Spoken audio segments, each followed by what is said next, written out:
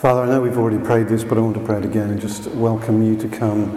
Holy Spirit, ask that you come and make the Father's love real to each one of us, that you'd reveal Jesus to us, that what we see today would go beyond just hearing words, but it would be that you would transform our lives. So Holy Spirit, we want to welcome you.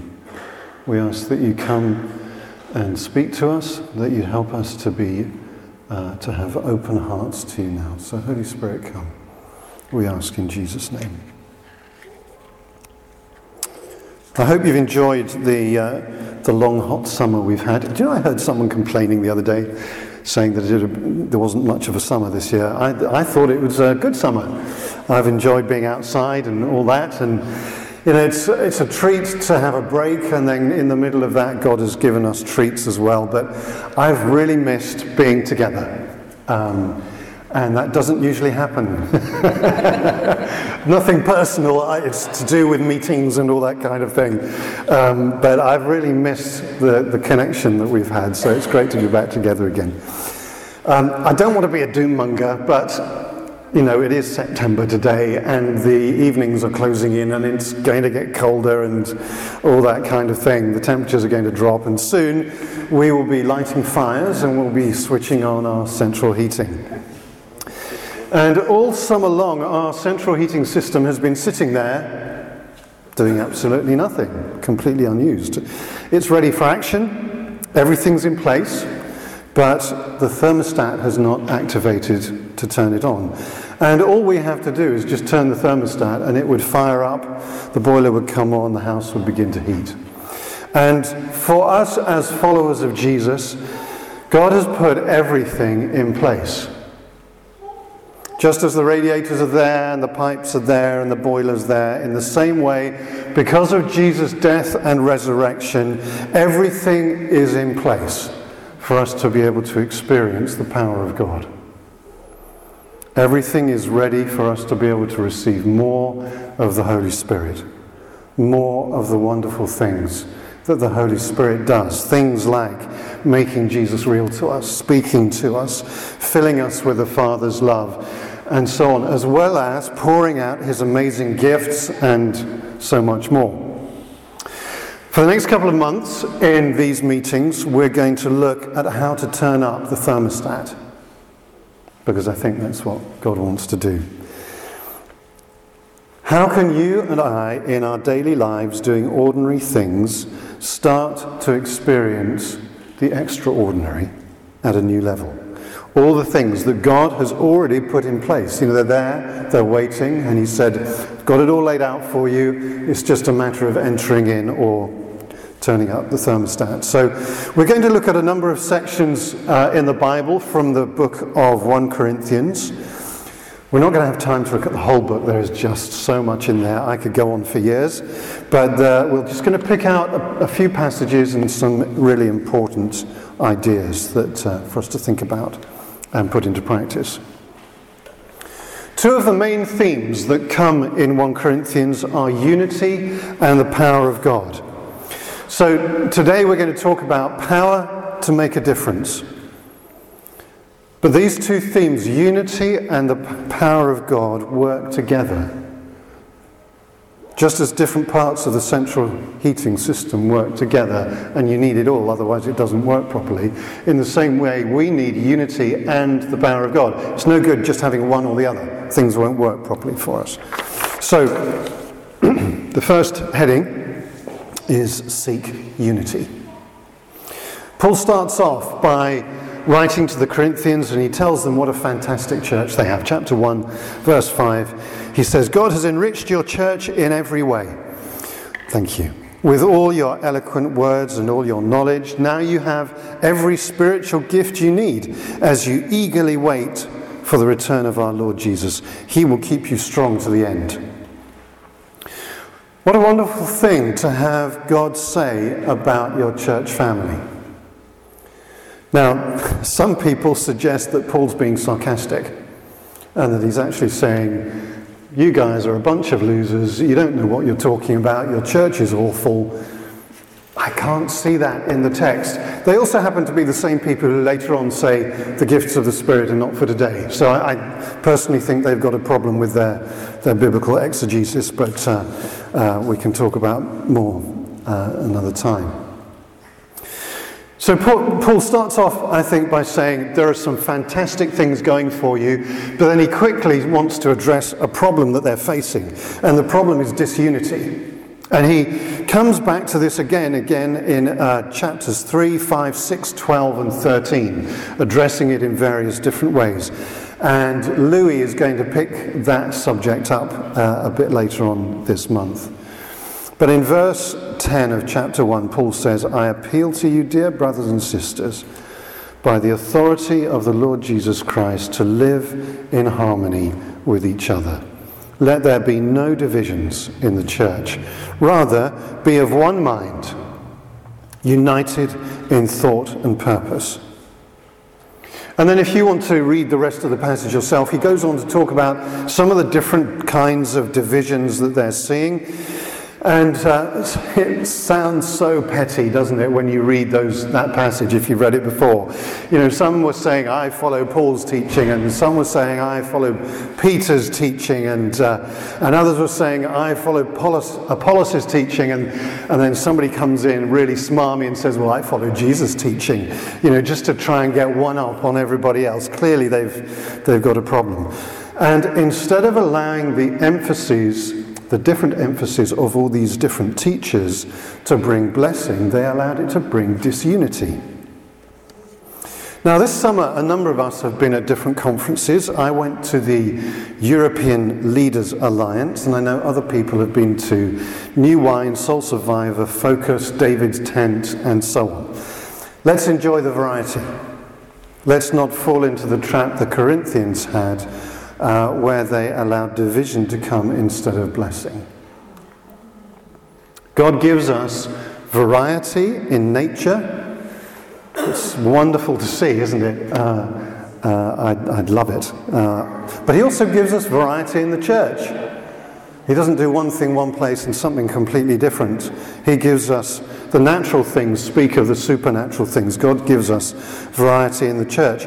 And both in the natural realm and in the church arena, when we allow cross-fertilization, it brings incredible strength. Cross-pollination brings together two things that are quite different, possibly, with the result of something that is much stronger. So, for example, all our major sheep breeds in the UK are a result of that. So you take a Highland breed and a Lowland breed and you cross it and you get something that grows much faster, better meat conformation, you can stock them at a higher density, all those kinds of things that I'm sure you would love to know about on a Sunday morning.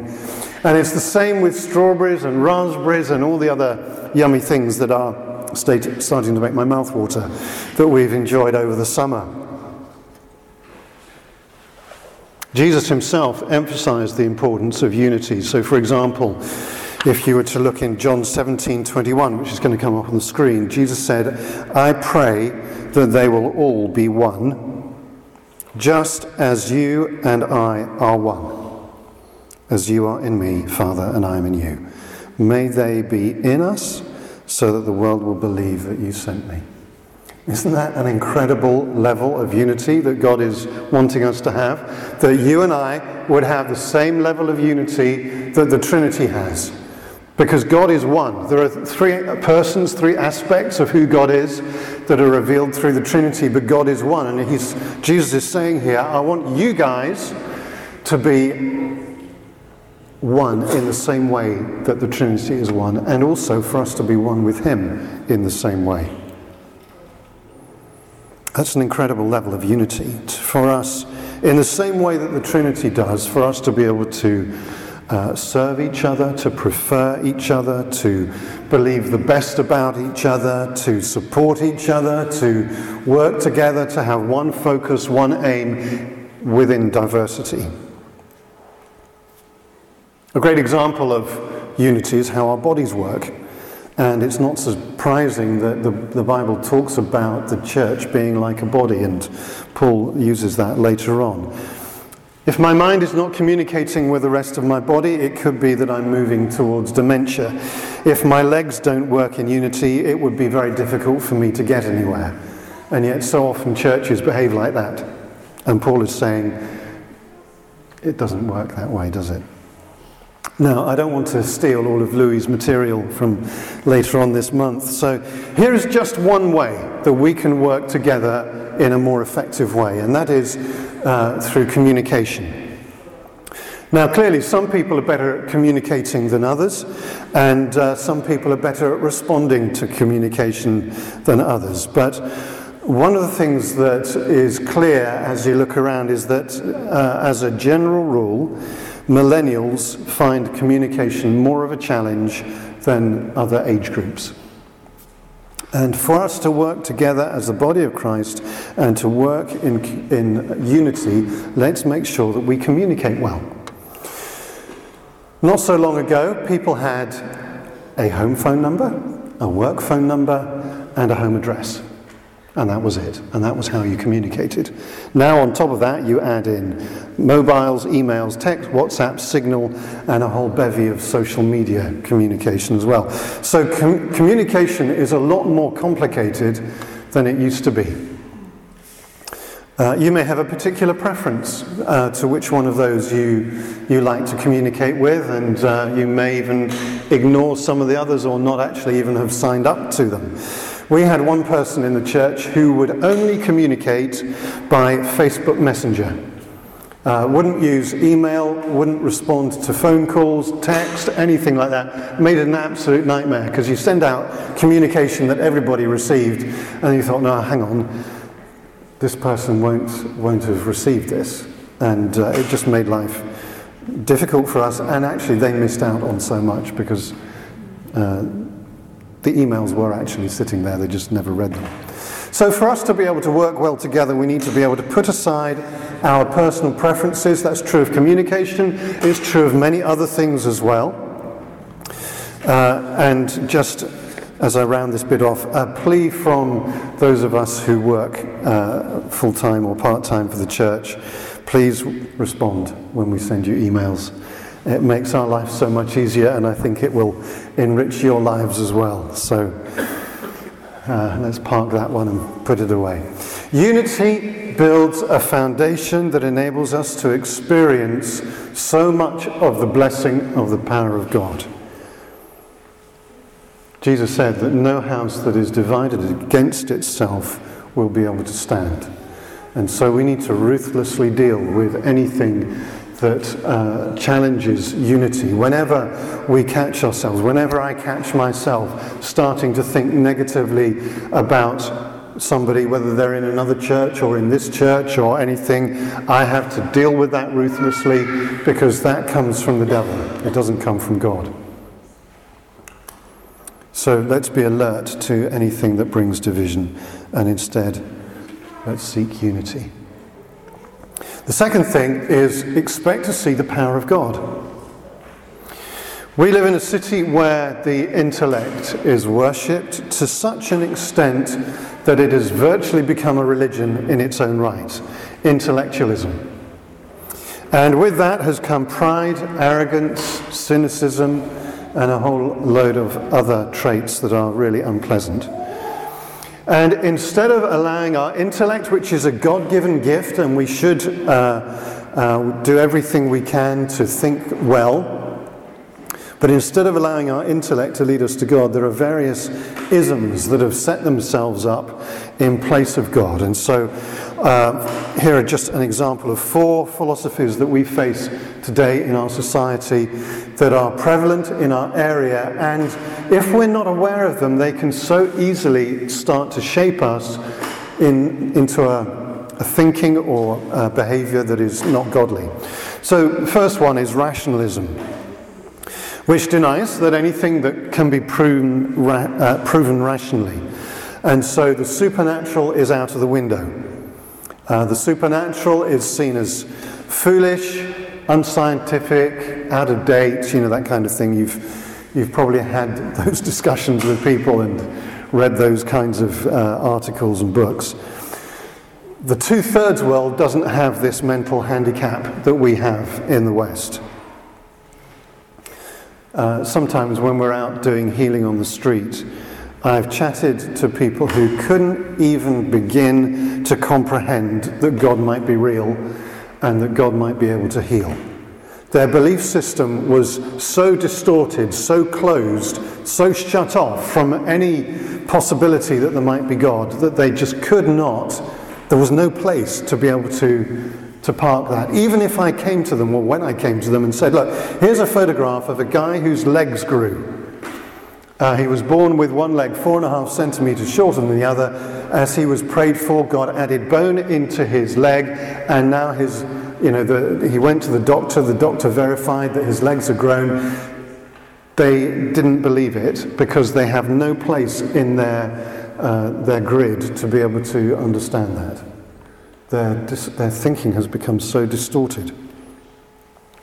Relativism is the second one, which says everything is relative. There are no moral absolutes. There is no absolute truth. And it therefore denies that sin or wrongdoing exists or needs to be dealt with. This is one of the strongest trends, isn't it, in our society at the moment. It leads to the point where anything goes, and if it feels good, do it. The teachings of the Bible are seen as irrelevant and out of date. You may have seen in the media towards the end of this week people complaining that children under the age of 12 could well be taught in school about masturbation as part of the same-sex curriculum. And some people are denying, and some people are saying it's going to happen, and probably means that it will happen, looking at how things are progressing. That's just an example of how relativism has taken hold. Individualism is another one. It takes on some of those concepts above, and it says that I stand on my own, I don't need help, what I do only affects me, it's just about me. It therefore, again, denies sin, it denies any moral responsibility. I can do anything that I like. I don't need Jesus, I don't need him to help me, and it denies everything the Bible teaches about as being applicable to me. And then the last one is hedonism. Living for the present, living for pleasure. The idea of the cross is repugnant because it's about sacrifice, sin, shame, and surrender. You can't get two more opposing ideas. Each of these philosophies sets itself up against the cross and the death and resurrection of Jesus and what the Bible teaches. And the world says that the cross and anything to do with biblical teaching is weak and foolish. So what does the Bible say? Well, funnily enough, Paul addresses this in 1 Corinthians chapter 1, verse 18. And he says, the message of the cross is foolish to those who are headed for destruction. But we who are being saved know it is the very power of God. As the scriptures say, I will destroy the wisdom of the wise and discard the intelligence of the intelligent. So where does this leave the philosophers, the scholars, and the world's brilliant debaters? God has made the wisdom of this world look foolish. God's kingdom is an upside-down kingdom. The next verses in this passage go on to talk about how God takes what is foolish to shame the intelligent, what is weak to shame the strong, and that no amount of clever thinking or human power can get us to God. We have to rely upon God doing it for us. Otherwise, we rely on ourselves, we become proud, we think it's all about us. The unity of relationship that we have with God and the power that God offers us are dependent upon us surrendering at the cross. And from that place receiving the greater freedom than we could ever have imagined before, along with power to change, power to make a difference. But it's an upside-down kingdom. Freedom comes from surrender, wisdom appears foolish, power comes in weakness. No wonder society believes that what we believe is nonsense. So how do we help them? How do we help ourselves? Well, one thing is very clear, that the Bible says that trying to argue people into a relationship with God doesn't work. I don't know if you've tried that. Yes, we need to be skilled at answering questions, and there are many real questions that people have, valid questions that need to be answered as part of the process of people coming towards God. The average person in our country has much less understanding of the Bible and of who Jesus is, and so inevitably there are genuine questions that need to be answered. But you're not going to argue them into the kingdom. It is an experience of the power and reality of God that makes the difference, and that's what Paul says here. Don't try and use all those other things. We have a secret weapon. It's the power of God. 1 Corinthians chapter 2 verse 1, he says, "When I first came to you, dear brothers and sisters, I didn't use lofty words and impressive wisdom to tell you God's secret plan." And what he's using two particular words there that are to do with a particular form of Greek rhetoric. So he's saying I didn't use that kind of thing to try and persuade people and, to build an argument. Verse 2, "For I decided that while I was with you, I would forget everything except Jesus Christ, the one who was crucified. I came to you in weakness, timid and trembling." If you've ever tried to tell somebody about Jesus or come up and do a talk up here, you know what that feels like. Then he says, "My message and my preaching were very plain. Rather than using clever and persuasive speeches, I relied on a demonstration of the power of the Holy Spirit. I did this so that you would not trust in human wisdom, but in the power of God."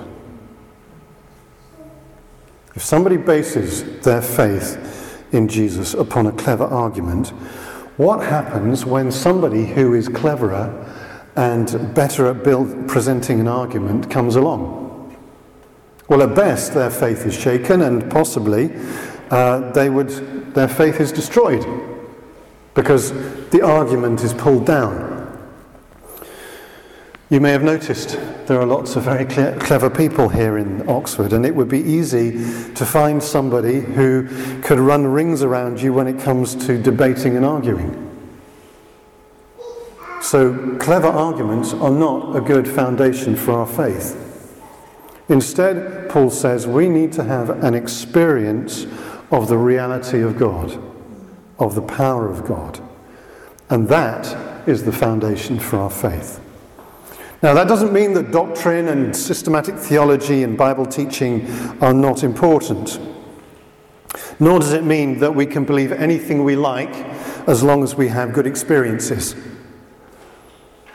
The teaching undergirds our experience of the reality of God. It strengthens the foundation and it helps us to build upon it. Rationalism has pushed the church, has shaped the church to a place where intellectual faith is devoid of the reality of the power of God. And where for some churches there is no power there. There are some good arguments, but Paul says we need both. Okay, so it's not one or the other, we need both. Jesus was the word worker. He spoke the words of God and he did the works of God. And the two went hand in hand. And it didn't matter whether the teaching came first or whether a miracle came first. He always used one and then the other, or both together, or mixed them around.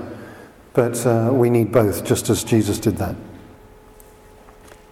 If you've looked at the revival that happened under John Wesley and others, you'll know that at one stage John Wesley preached in a monotone voice so that he couldn't be accused of whipping up emotion. Now, thankfully, he ditched that later on.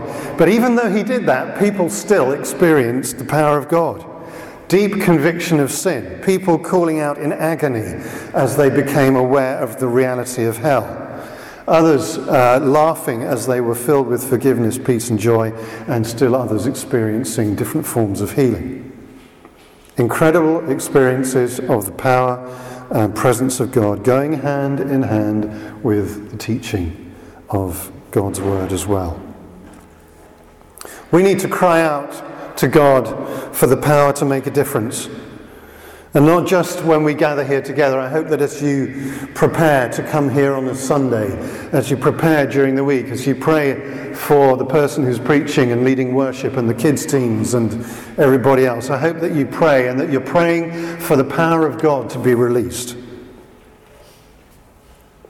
But also in our everyday, ordinary situations, to be confident that we are baptized in the Holy Spirit, that the gifts of the Spirit are available to us just as much as they were in the first century, and that God will use us.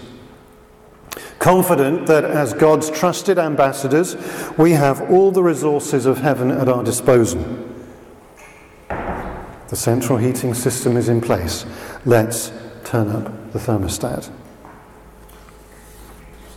Before our connection groups start this term, we have a joint meeting, and it's a chance for all of us to be able to get together. It's on Thursday the 19th of September. We've called it Deeper because it's a time for us to go deeper with God, to worship passionately, to pray insightfully, and to welcome the Holy Spirit to come and minister powerfully. Sounds like a good evening to me. I hope you think so. And you're all very welcome. The details will be in the weekly email, which I'm sure you will all now read avidly. So what difference does the power of God make? It makes a difference in every situation and to everything. It gives us confidence in our faith to be able to press in to receive more from God. Also to be able to reach out and see other people coming to faith. Confidence to be able to invite them along. To be creative in our God-given gifts and in our imagination. God gave you your imagination because he wanted to use it.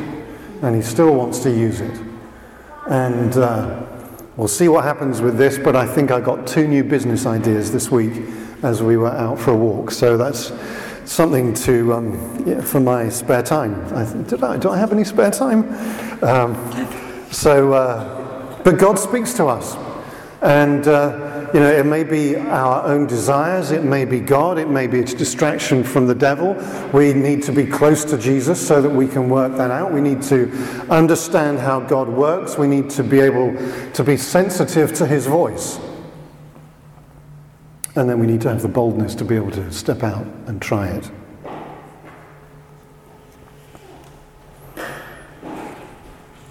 We need to have confidence that God has given us everything that we need to solve every problem our society is facing.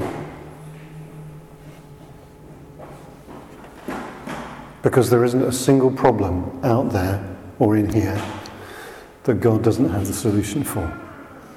We just need to hear what he's saying. The revival that occurred under the ministry of John and Charles Wesley and George Whitefield saved our country from probably having a similar revolution to France and transformed the way society works. The First Great Awakening, as it was called, was dated from 1738, and then it rolled on really into the Second Great Awakening in the late 1700s and into the 1800s. And it started when things were really looking bad. This is one person's quote on what society looked like before the revival started. Drunkenness was rampant. Gambling was so extensive that one historian described England as one vast casino. Newborns were exposed in the streets. 97% of the infant poor in workhouses died as children. Bear baiting and cockfighting were accepted sports, and tickets were sold to public executions as to the theatre. Bishop Berkeley wrote that morality and religion in Britain had collapsed to a degree that was never known in any Christian country, perhaps until today. Archbishop Davidson wrote that Wesley practically changed the outlook and even the character of the English nation. And that came about by the power of God. It transformed society from something that was very, very dark. We need to experience again the power of God, because we need to see people saved, we need to see our society changed. When we look around our society, and if we're honest, at the weakness of our faith, we need more of the power of God. We need to strengthen our faith by experiencing the power of God afresh, to deepen our faith by studying the Bible daily, so that we have unity with the Holy Spirit and unity with each other. Unity releases blessing, and God is determined to bless his people. He's just looking for people who are willing to be blessed. Then we'll be able to reach out to our friends and neighbours with a faith that is real, visible, and unstoppable. Revival is coming. Do you want to be a part of it? Yes. Good. That's a good start. I'll take that number. It's not going to look the same as it has done before. It may look completely different to the revival under Wesley in Whitfield, or the one in Wales and the one up in the Hebrides as well. Each one has different aspects, but it seems that there are things that are always the same, and certainly unity and prayer and worship and the power of God are always in there. And God does it differently because he wants us to rely upon him and not upon some preset formula that we can just roll out. God is already moving. A number of us have experienced that at the different conferences and things that we went to that have been great fun over the summer. God is already moving, and he's going to move in greater power.